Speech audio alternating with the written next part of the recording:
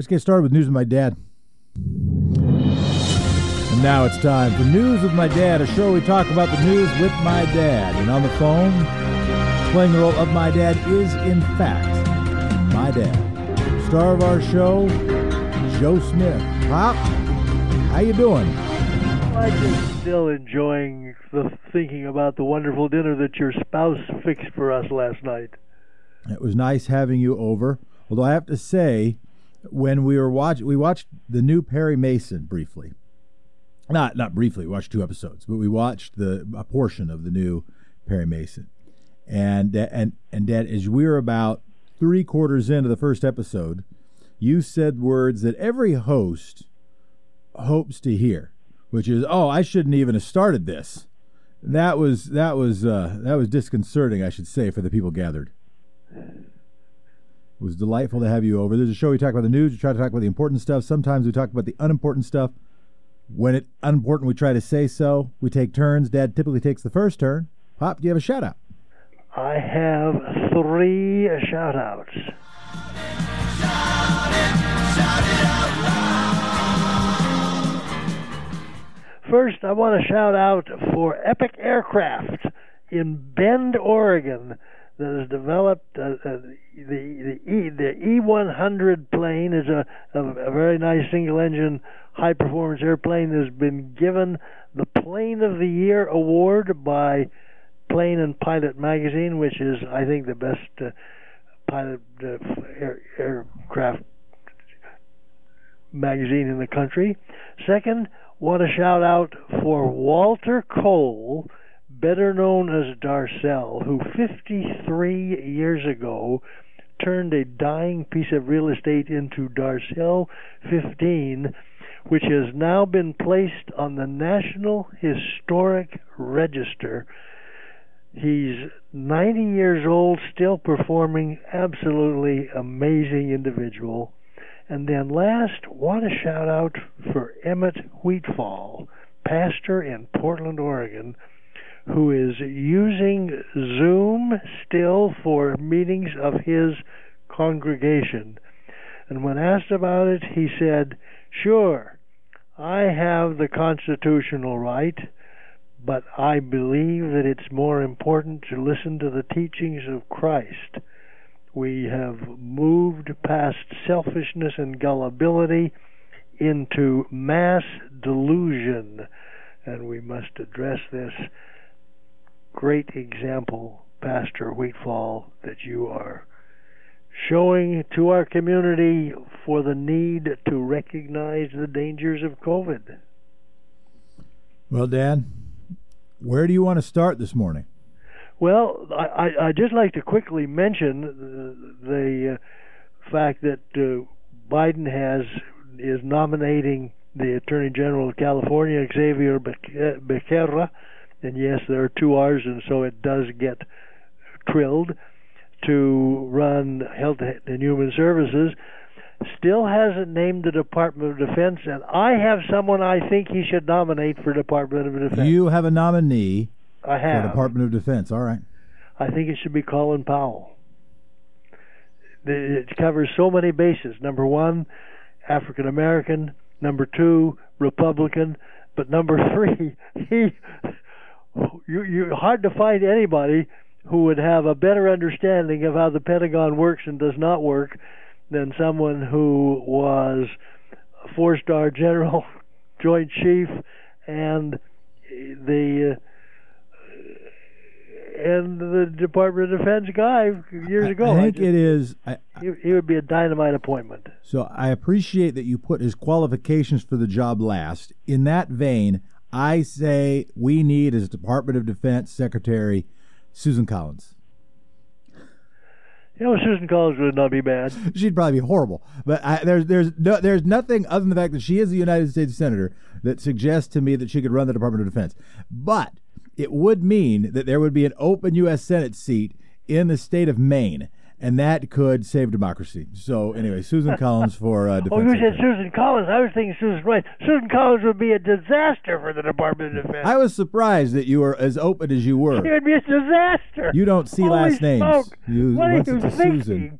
No, it's Susan Collins. It's got to be Susan Collins. Susan Collins for any seat that there is on the cabinet. Susan Collins. She would have been credible for HHS. Yeah, no, she would have been great for that. She'd be almost as good for SecDef. Almost as good. Well, Dad, today we've got James Ofsick. We're going to talk about campaign finance reform. We do have Tim Markoff coming up later. As always, you can text us at 971-220-5979. Well, when Tim gets on, two things that I hope he'll talk about.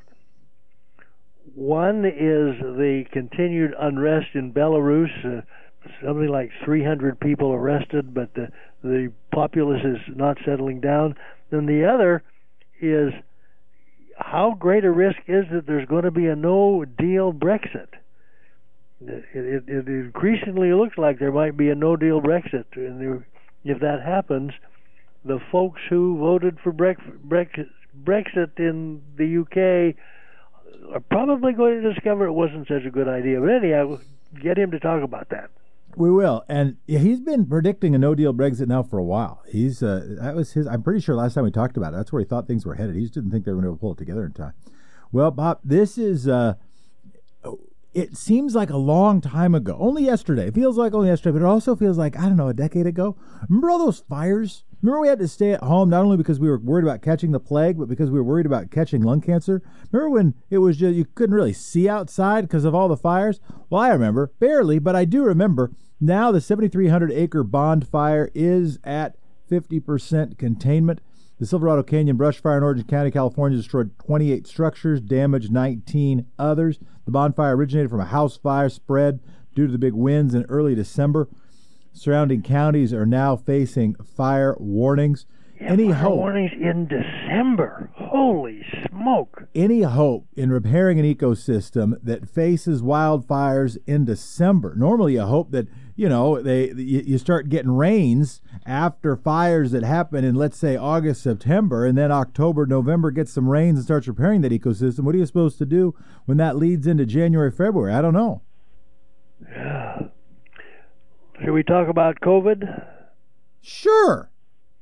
Well, first, let's just acknowledge that Rudy Giuliani is in the hospital with COVID. The tone of voice suggests to me, Dad, that you're having a hard time emotionally coping with this.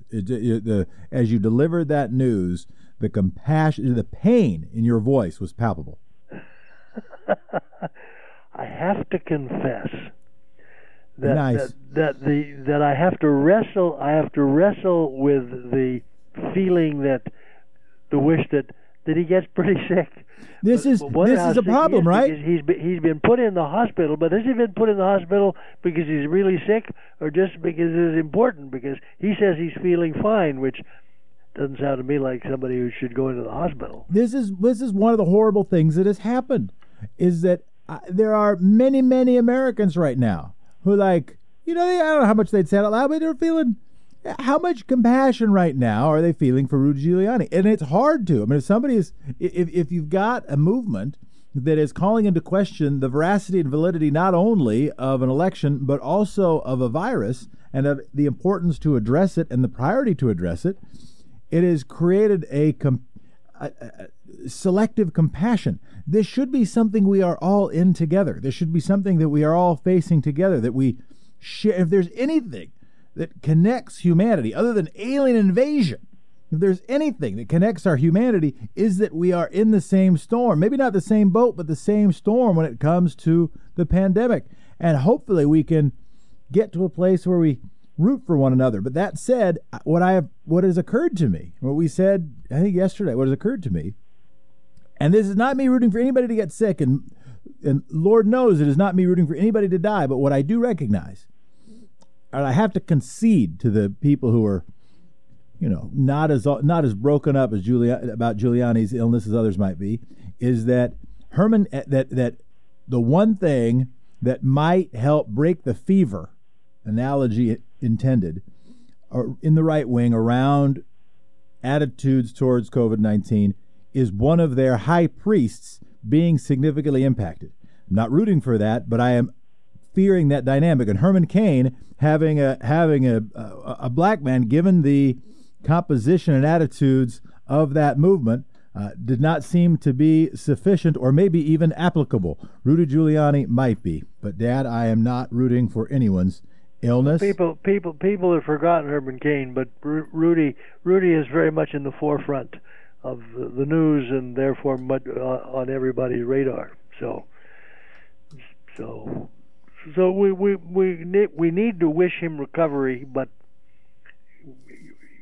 well, you know how we feel.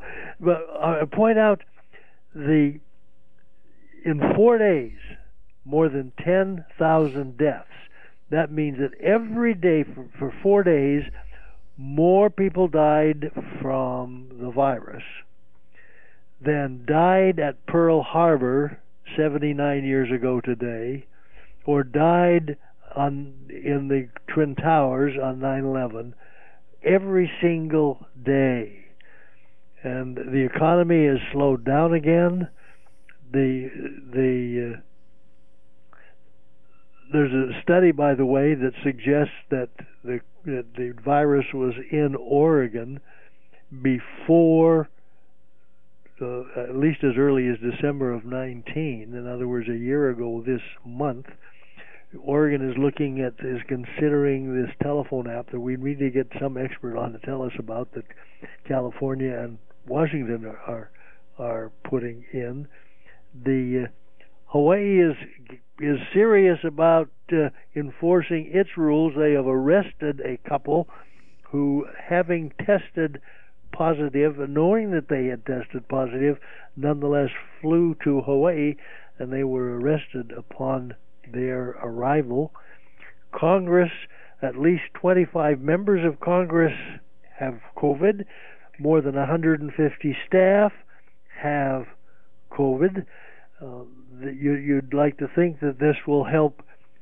One might encourage Congress to pass the stimulus bill that looks like it may have been agreed upon, that looks like there may be a bill that is going to come out but is not going to include $1,200 checks.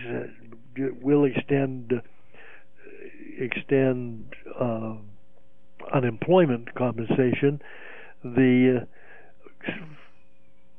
fallout from COVID, evictions, not just people from their houses. Bridgeport Mall here in Tigard is looking at evicting the Regal Theaters. Regal Theaters haven't paid their rent for 7 months.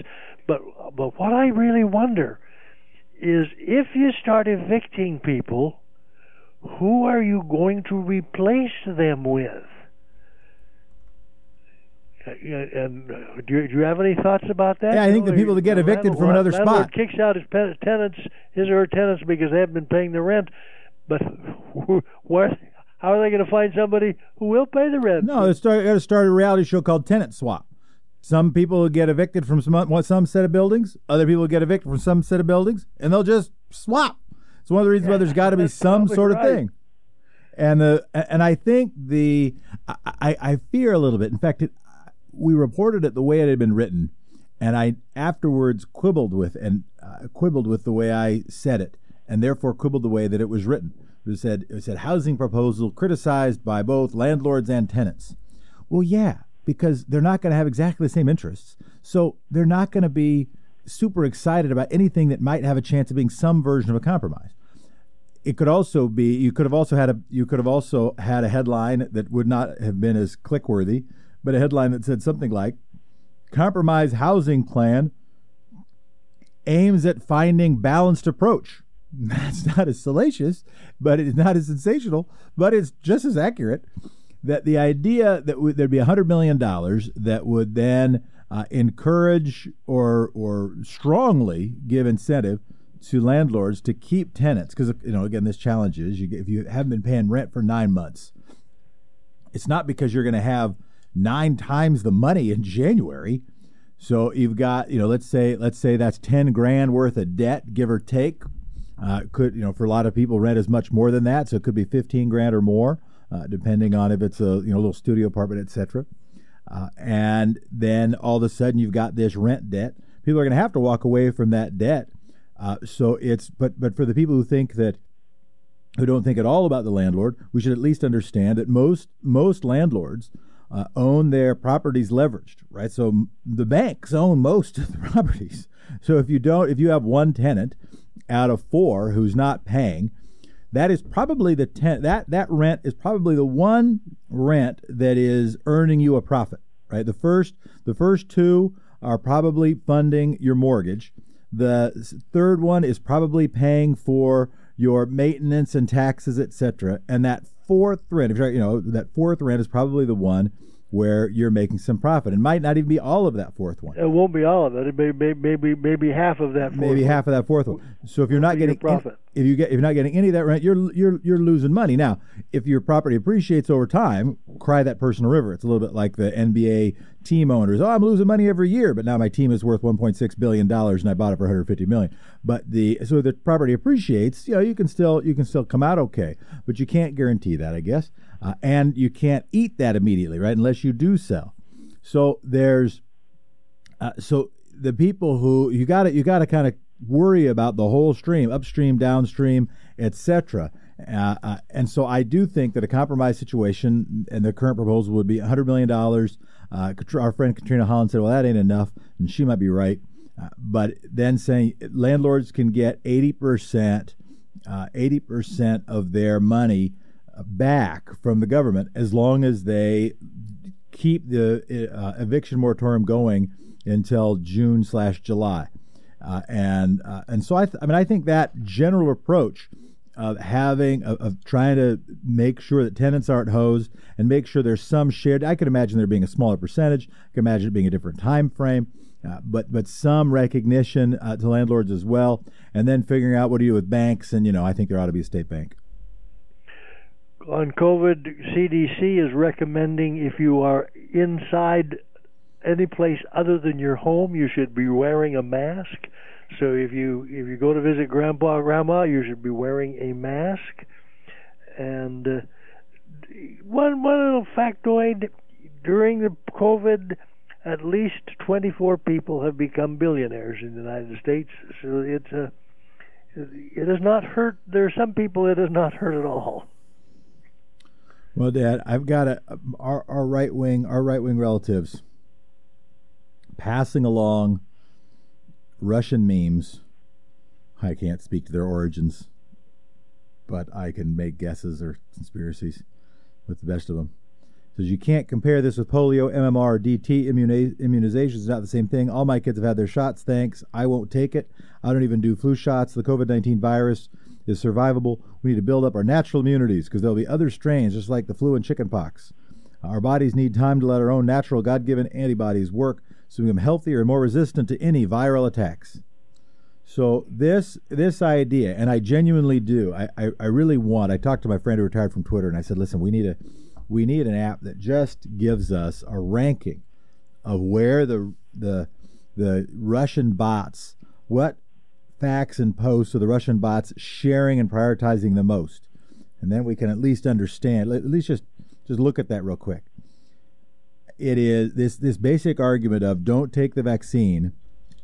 This basic argument of the anti-vaxxer thing. I mean, to me, it is a psychological attack on America. That's how it's felt to me for a while. The politicization of this is just something else. What they're saying is like people used to send their children over to the house where a kid has chickenpox so they could get chickenpox so they wouldn't have to worry about chickenpox later in life. You just have to hope that cousin of yours, when they get the virus, they get a mild case and don't wind up permanently damaged. As it emboldened them. Apparently are. It emboldened them because their dad got it, and he had a significant underlying condition, but he got hospitalized, and that's a big indicator, right? If you got access to good medical care, it helps a whole lot. And he survived it, and now they're like, oh yeah, look, see, that's what we all need to do. We just need to catch it, and then build up our own immunity. But I do want to say a new gene edit will do court stuff. I need a better phrase for court stuff. Court news. How could we come with a better phrase for court news? Anyway, a new gene editing treatment for sickle cell is showing some promise. The process involves removing stem cells from the patient's blood, using repetitive DNA segments to switch out the problematic genes, and then giving the stem cells back to the patient. This cleaning. And wouldn't that be a wonderful thing if that turns out to be true? Because that disease is just so debilitating. The process also requires medication that kills off existing blood-producing cells. Tests so far shows the process is working without unintended consequences. Sickle cell anemia is a blood disease in which there aren't enough healthy red blood cells to carry oxygen throughout the body. It is a painful disease, affects millions, mostly black people. Dad, the question was posed here, and I appreciate the question very much, but it's a yes or no question. To me, the answer is so unassailably yes. How do we think we might have been able to address sickle cell had the disproportionate impact of sickle cell anemia, instead of being black Americans, been 55-year-old white male Americans?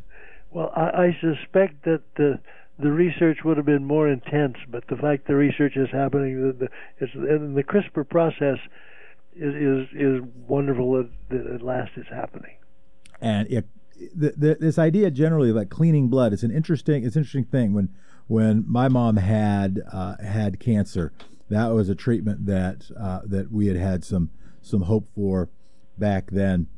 Dad, court news. What are you watching in the courts? Well, first I want to acknowledge and praise Federal District Judge Nicholas Galan-Fusto. I do not believe that's how that's pronounced. Go on. That has told the DDT administration that they have to reinstate the DACA program, allow people to apply for 2 years at a time, and that the underlining previous ruling that they didn't have the person who made the ruling didn't even have the right. That is significant. But there are questions.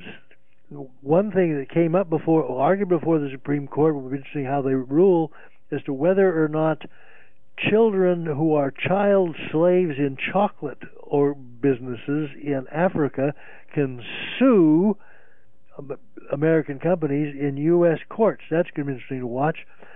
But a big one is what's the court going to do with Ramos as to whether or not Ramos is retroactive. Ramos is the decision where they said that capital crime, big crime jury verdicts had to be unanimous.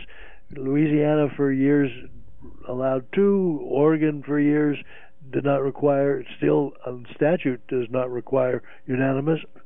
But if they rule that it is retroactive, how far back do you go? I mean, holy cow. Obviously, the farther back you go, the less likely it is that a person can be retried at all. That's a really thorny question, and I'm wondering if you have any. I don't. What they should do. I'd need to do more thinking and research. Shooting from the hip would make me feel uncomfortable on this one. But I don't know. Would you, if you were? Are you leaning one way? I'm reminded by Justice Breyer's thought about decision making, that it starts out where it seems like impossible, and then you start leaning ever so slightly one way, and by the time you've continued your analysis for a while, you can't imagine how any idiot would ever think it was a hard question in the first instance. Have you started to lean even a little bit, Dad, in your determination? Well, the challenge, of course, is, on the one hand, if it is now unconstitutional, it certainly had to be constitutional yesterday and last year and last decade and last century. But on the other hand, what a can of worms that is opened if you say it is retroactive. So my guess is that they're going to swallow hard and decide that no, we're not going to make you go back and retry all those people or let all those people out of jail or whatever, and hope that nobody notices. Well, I think, you'd look at one. Is it all or nothing? And if it's not all or nothing, is there some legitimate criteria in between? Right? Is there some period to say, like, you borrow from some statute? A statute of limitations, and say, okay, if the statute of limitations would have run or wouldn't have run, the statute of repose would have run or wouldn't have run, then we will or won't retry. Do you just say, okay, well, we're going to call it the length, the average time of a generation, call it 20 or 25 years, and we'll go back that far and not any further back. We'll do anything that happened, just recently.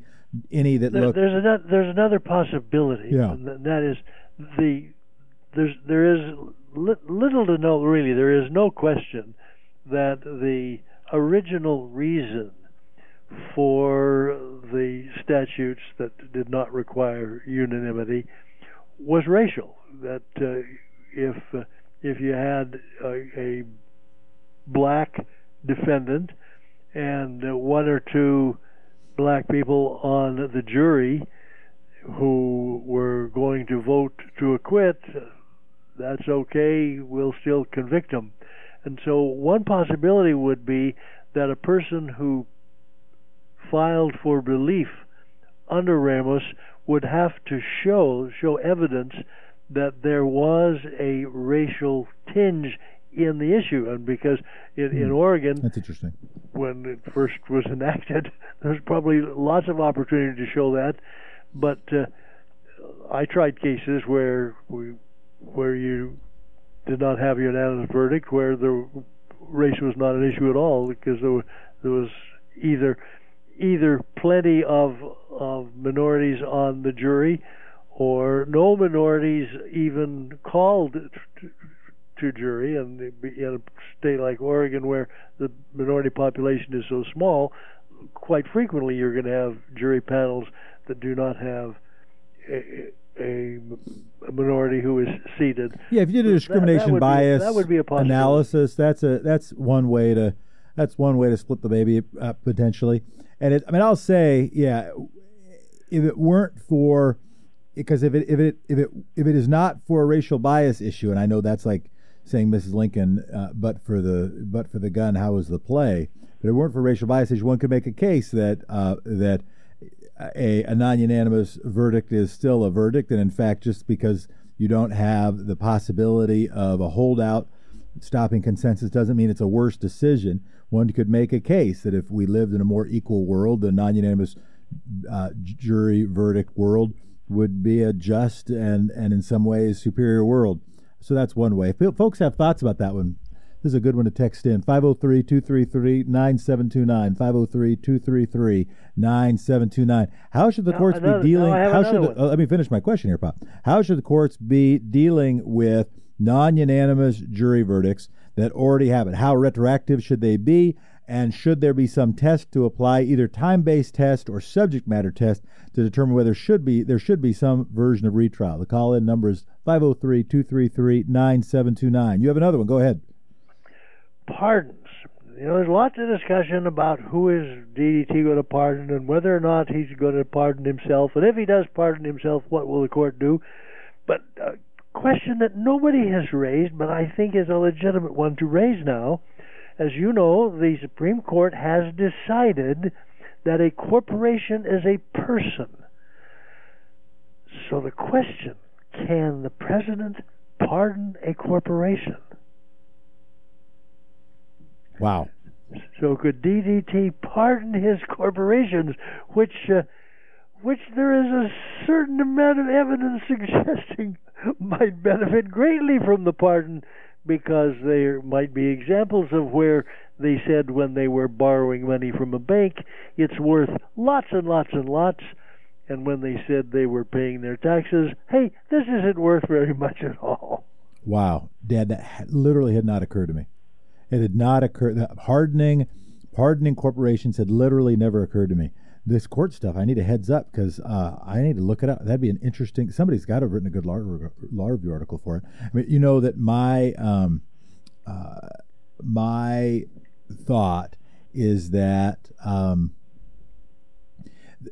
we've talked about corporate legal treatment. We've talked about corporate legal treatment before, and your basic case is that the corporate form needs to be the thing that is the servant of humanity rather than its master. I think that's as good if one had to pick a single principle, that's as good a single principle as any. I think one of the great examples, you don't have to look, if you look at the curve of tax rates, or not tax rates rather, but the share of state revenue that funds services in Oregon, that is corporate relative to human. Until the recent tax initiative, until the recent education funding measure that did boost corporate taxation, we had 40 years of those lines just going the opposite direction. The share of personal income tax that covers the state general fund was going up and up and up, and the share that of the state general fund that corporate tax was covering is going down and down and down. It's been going on for decades. Another indicator is this. It's going on even longer. If you want to look at who has real power, humanity versus concentrated capital, that right now we have had a death penalty for humans that's been going on for decades and decades and decades and centuries. But the death penalty for corporations is almost never, ever used. Now think about tobacco companies, for instance. What fair, if at some point you had a company that had engaged in bad enough conduct, you said, okay, this company doesn't get to be one anymore. This is a remedy at common law. This is not something that I just invented in the morning radio briefly.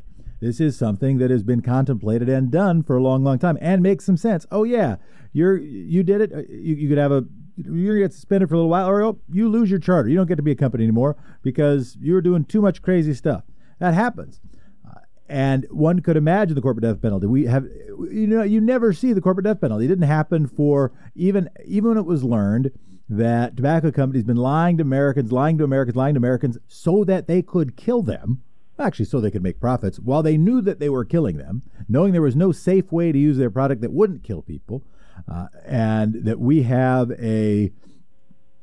have a dear friend right now who's never smoked a day in his life but just contracted lung cancer because his parents smoked, and the death penalty for a person, like, oh yeah, go ahead, let's kill some human beings, but couldn't possibly pull the charter of a company that engaged in the mass killings of so many Americans. It's one indicator that I've never heard anybody talk about. Somebody may have, but I've never heard anybody talk about it, that shows how much power has skewed in the direction of concentrated wealth and how much power has skewed away from protecting human beings. So there. What do you got next? Dad, we got a note. We got a note in from Justin. Thank you, Justin. We should call court stuff gavel time. What do you think? Gavel time! All right. If the other people have suggestions for what to call court stuff, because I agree with Justin, the court stuff. Gavel time definitely has a greater cachet than court stuff. And then we need like a sound, right? We need to find a sound of like a gavel sound, and then it could be gavel time. And snap, snap. You understand what I'm saying? Thank you, Justin. If you have suggestions for the show, I understand. It might be like go away. You can make that suggestion. Would appreciate kinder ones than that. 971-220-5979. 971-220-5979. If you have constructive criticism, I'll give you another number. Yeah, go ahead. A segue from is that the gavel time, Brian? Brian, give us the gavel time again. It's pretty good. It's a very reverberant gavel.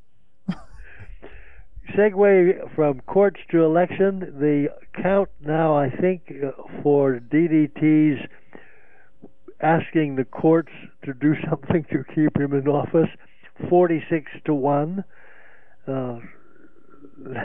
Not a great record, but elections. Did you watch any portion of the president's visit to Georgia Saturday? You asked me that last night. I said no. That's right. You did tell me you ded not. Well, I did, and it was 90 minutes he went on, and he was supposedly there for Loeffler and Perdue. They were actually given about 3 minutes of face time during his appearance. Apparently, they had opportunity to have access to the audience before he arrived, but probably not getting a great deal of attention. Loeffler, in the debate with Warnock yesterday, was asked 3 times whether or not she acknowledged that Biden had won the election, and she turned down the opportunity to say yes, would not say yes. But an interesting thing, the Washington Post called every single Republican member of Congress on both sides of the Capitol, and they found that when they said who won the election, there were 27 who said Joe Biden, 2 who said Donald Trump, 220 who would either not respond or responded equivocally, were not willing to say. When they asked, do you support or oppose Donald Trump's continuing efforts to claim victory, 9 had the guts to say they opposed, 8 said specifically they supported it, and 232 dodgers or no response. If Joe Biden wins a majority in the Electoral College, will you accept him as the legitimately elected President of the United States? Now, surely this one is going to, well, there were 32 said yes, 2 said no, but again, folks who were not willing to say, yeah, we'll accept him as president if he wins the Electoral College, 215 dodgers or no responses. Just absolutely ridiculous. Just ridiculous. I've been thinking about the motives and impact of the outgoing president's behavior. The most clear motive, the one that seems unassailable, is financial. They've raised huge amounts of money. Oh, yeah. When you talk about huge amounts of money, since the 15th of October, $495 million as of last week, and it's more now because that was last week, since the election, $207.5 million, again, as of last week, and they're still raising it in 4 days. In the last 4 days, I got 25 different messages from various organizations, when you looked at where they really came from, all coming from the same place, asking for money. The Act Right says, you got to give us money now because there are these undecided elections. Send us your money. He's going to leave with one heck of a war chest. Yeah, and that seems like a pretty unassailable, clear motive. There is another, which is to delegitimize, of course, Joe Biden. And this matters. Something occurred to me, and it's a reason why I think Al Gore should have more strongly considered running for president again. And it is, and for those who wanted Hillary Clinton to run again, it would have been an argument for her to run again. And I could be wrong. Anytime you look at past history in presidential races to try to draw conclusions, there is a risk that there's a huge risk of motivated reasoning, because there are so few data points, right? You don't have a law of large numbers working in your favor. But presidents who have lost the popular vote, who won the popular vote but while losing the presidency, who then ran again, or even presidents who came really, really close and then ran again, their track record of winning when they ran the next time is very, very, very good. Again, you don't have the law of large numbers, so each of these, it's you can't call it a scientific trend, but nonetheless, it's significant, if you could call it a trend.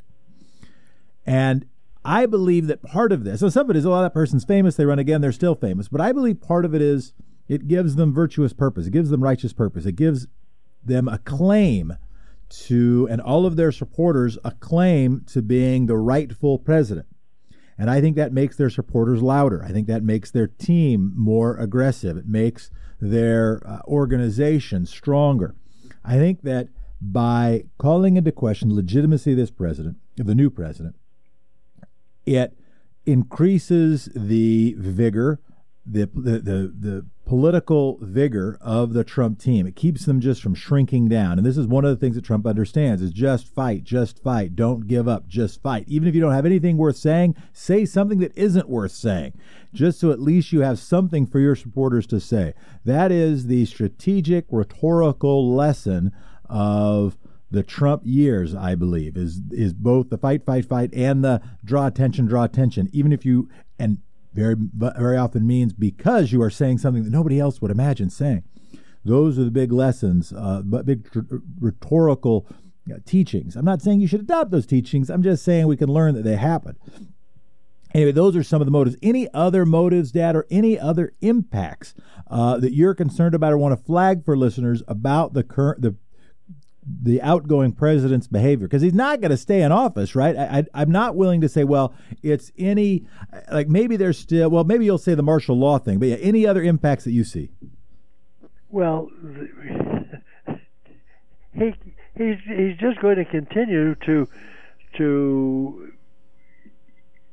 pour crap into the swamp that he has done absolutely nothing to clean up.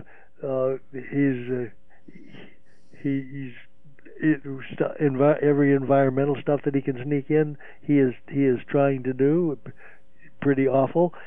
He called the Georgia governor and asked the Georgia governor to call a special session, the Georgia governor, and to call a special session of the legislature to elect electors who would vote for him. He has not tried that with the governor of Michigan, I would note, but that may have to do with the fact that the governor of Michigan is not of his party and probably did not vote for him. His properties got nearly $7 million from the campaign and from the Republican National Committee for campaign events. That's not counting all the federal money that went for the 37 visits he made to his properties during the campaign to pay for the special Secret Service and all the rest of it. Just goes on. Before we leave this subject, the rumors this morning that Barr might resign before the president has a chance to fire him because the president is so mad at him. But the reason I think that might really happen is have you ever watched Judge Pirro on Fox? She does not roll her R's, first of all, and yes, I've seen her. She just went after Barr night before last. Holy cow, she just went on and on and on about how awful he was and how awful it was what he had done. And of course we know that DDT is hugely influenced by what he sees on Fox, and if he was watching that night, and the odds are pretty good that he was, we just might see that happen. Well, that we've got to cover local news. We should be doing that better. What local stories? Where do you want to start? Local stories. The Grant murals. Yeah. Why don't you tell people what the Grant murals are? Because the Grant murals are going to be removed. They apparently are going to be moved to somewhere else rather than simply destroyed. But you of course saw the Grant murals, I assume, every day for 400 days or so. Tell people about the murals. Yeah, we've talked about it on the air before. The murals show an idealized image of Native people on sort of one side and white settlers on the other side, sort of coming together in a place of peace. And a group of students, it was a small group, but it was the I think they were the Native American Association within Grant High School. It was a small group of students, but from a really important perspective. Said, hey, wait a minute, that is not only idealized, that is a deeply false understanding of the dynamic that was actually violent and oppressive, and called for the removal of the murals. The murals were made during were WPA projects, and they are, and so there's just been this fight about what to do with them. And the most recent proposal, I haven't seen anything in the last few weeks, so I can offer background, but I don't have any new updates. The most recent proposal I saw was that some portion of them be covered up, so you could still see some of the art, but then some portion would be covered up. Yeah, but the decision has now been made to remove them altogether. Wow! All right. What are they going to do? When you were in school, do you remember any discussion about them that far back? No, I don't. No, and in fact, we saw them, but this is not endorsement.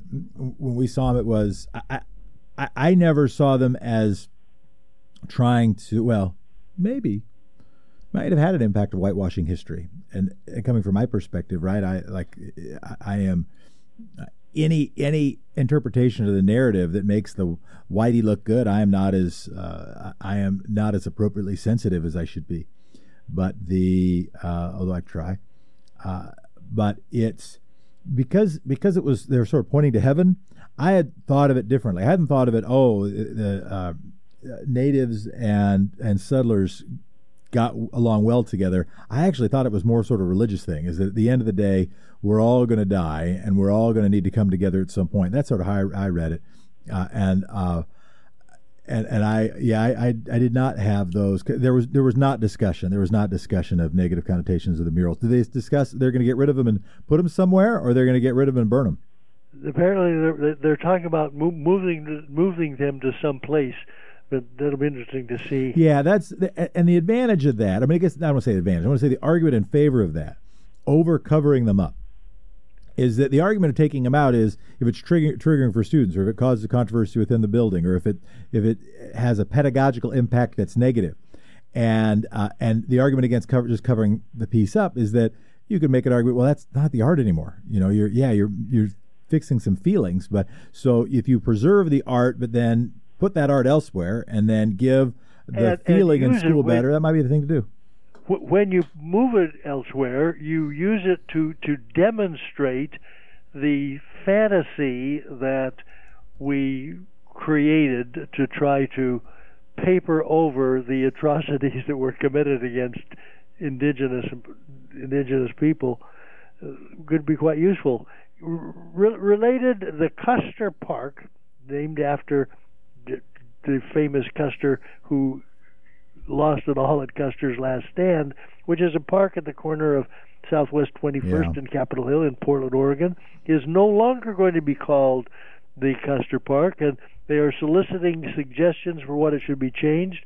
One big proposal is to name it after Beatrice Kennedy, who was a very wonderful African-American civil rights advocate. But if you have ideas on that, you might want to check in with the Portland City Council to what you think the name should be changed to. So, some encouraging news: the Enchanted Forest is going to survive. They had a successful GoFundMe, so they're going to be able to open next year. I'm glad we don't lose the. Yeah, my thought about Enchanted Forest, by the way, we got a text in, I want to reply to it, but my thought about Enchanted Forest is that when something happens in Oregon that's good news, right? Remember when if you win like a pickup basketball game or a game of Pictionary, okay? Or you have a successful, I don't know, podcast or radio show that afterwards said, "Hey, great job. Where are you going to go? What are you going to do next?" You say, "I'm going to Enchanted Forest." By the way, one name potential for that park is Gavel Time. We could name it Gavel Time. We got a text in. Do pardons have to be tied to a specific charge? If he pardons himself for others, you have to specifically say what they are being charged for. Now, I will say, I'm going to give an answer to this. I don't know all of the limitations to pardons, and I don't think the courts have yet decided all the limitations to pardons. But this one we do know for, because that is exactly what Gerald Ford did for Richard Nixon when he gave him a full, free, and absolute pardon. It was a blanket pardon for crimes, anything and everything that he did or might have done, even that if he had committed them in the past but have not yet been discovered. Now, I don't believe you can pardon somebody for something they're going to do. Right? I don't think you can give some. You cannot do it prospectively. But you can say, but apparently because Ford did it, you can give it for the whole deal. All right, Dad, keep going. Well, a Dallas, Oregon doctor, Dr. LaTulippe, has had his license lifted because of the false stuff that he's been preaching about COVID. That I find interesting, and something that just strikes me as so bad. The city put out a whole bunch of porta potties so that homeless people would have a place to go other than somebody's backyard, and there have been a raft of thefts, literal thefts or vandalism of the porta potties, which almost certainly are happening because the neighborhoods don't like having them there. And neighbors, you got to recognize that people who don't have a place to lay down under a roof with central heating and municipal water, they still have biological needs that have to be addressed. Don't vandalize or steal the porta potties, for pity's sakes. I don't know how to pronounce Latulip's name, but I did want to bring up Dr. Paul Thomas. This guy is the famous anti-vaxxer who has a popular YouTube channel and a book that sells a bunch on Amazon. He got his license suspended last Thursday on an emergency basis. The board based the decision on evidence that he'd been convincing parents to withhold vaccinating their children. Some of the patients became sick from vaccine-preventable illnesses, allegedly as a result of following his advice. Thomas practices in Beaverton, Oregon, and he is one of the folks who promotes the discredited and debunked idea that vaccines cause autism in children. According to a statement by a mother of two twins who contracted the rotavirus, she believed that her children had received the vaccine. Now investigators are trying to find out if Thomas actively withheld vaccines from patients, even when they wanted them. A medical board claims responsibility by Thomas of, and I'm quoting, 90 acts of gross and repeated negligence in violation of Oregon law. And I think that is just La Tulip. I don't know if, I think it's just La Tulip. I don't know if it's La Tulip or La Tulip. That's the question I've got. But it's, I don't think we have to work too hard to make him a Frenchman. The employment department. Boy, howdy, Dad. I have not tried to rant on the employment department. They've got a tough job, and it's been a tough time. But They've got a disaster going. Oh my goodness! It's the sorcerer's. It's the sorcerer's apprentice. Where first they spit out letter after letter after letter saying we can't help you, and then they spit out letter after letter after letter. Here is the help. Yeah, here's I think the most notable story. We should be careful to draw conclusions based on the most extreme story, but I'll still offer it. A former gym teacher said that first they got months of silence from the department. Then she got 27 letters on one day that all said that she I'm sorry, this is painful, but it's ridiculous. All told her she had filed her claim improperly. Then the next day, she got 34 separate checks, totaling $12,000. So, and the folks in charge are saying, we can't control this computer. There's nothing we can do about it. I mean, I do not think this. Yes, I do think it's funny. The loss, the stress that it's causing people who can't get their unemployment benefits, that is not funny. The impact on human life is not at all funny. But the idea that your whole mailbox is filled up with letters, right, that all have incorrect information or cash, or I guess checks. That's pretty funny. I don't think it's insensitive to laugh at that, is it? That's pretty funny. So I gotta, like, the employment director, I think 2 or 3 employment directors got canned because they hadn't redone the computers. And so they got fired. Then somebody else got brought in. They still didn't redo the computers. And $150 million, $86 million. In 2009, Oregon got $86 million from the federal government to upgrade the computer system. But that money didn't get spent on new computers. And I remember that. That was around the time. And I'll tell you, I have very small but nonetheless perspective to offer. That was the recession. I was in the legislature then. That was the time of the recession. And trying to gobble up every dollar you could just to make sure you weren't cutting critical services. And there were big debates. I didn't know about this computer system, but I knew there was a push to get a new computer system for the revenue department, for the tax collectors. But the argument by SEIU and others was no, hire more collections workers. And that was good for SEIU because it's more members. It's good for jobs for people because then people have jobs. Also good for state revenue because those additional collectors would then bring in more revenue to pay for more stuff. Now, to me, it should have been a both and thing. It should have been, hire these new collectors and then get that money, use it to collect money to then buy a computer system. because it was a both and. But you didn't have, but the problem then of the computer system, the revenue department, is they wanted something that was easy for people to use so it would reduce the need for collectors over time. So you'd get closer to 100% compliance. With the employment department, they could not have anticipated this pandemic, but they did anticipate it. And in fact, over 10 years ago, had resources and identified the need for a new computer system. Boy, howdy. So I hadn't thought of the Sorcerer's Apprentice, Dad. I think it is time for a straw in the wind. Straw in the wind. You mentioned briefly the idea of martial law. I think we need to recognize, I hope this is not a straw in the wind. Well, actually, I have mixed emotions. That there was a nut who put stuff out in social media saying that the president should declare martial law and call off the election and require a brand new federal election for all federal offices.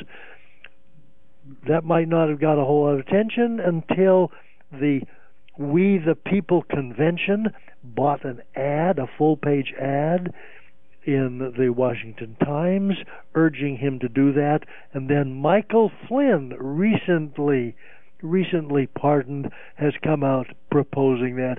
That sounds to me like a straw in the wind that something an insane president might actually do.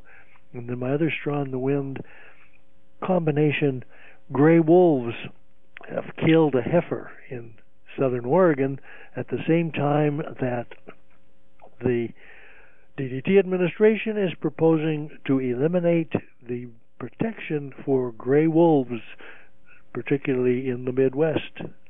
That's interesting to watch what's going to happen to the wolves. Well, Pop, we did it one more time. We did it indeed, and we'll be back on Thursday. Love you, lad. Love you too, Pop.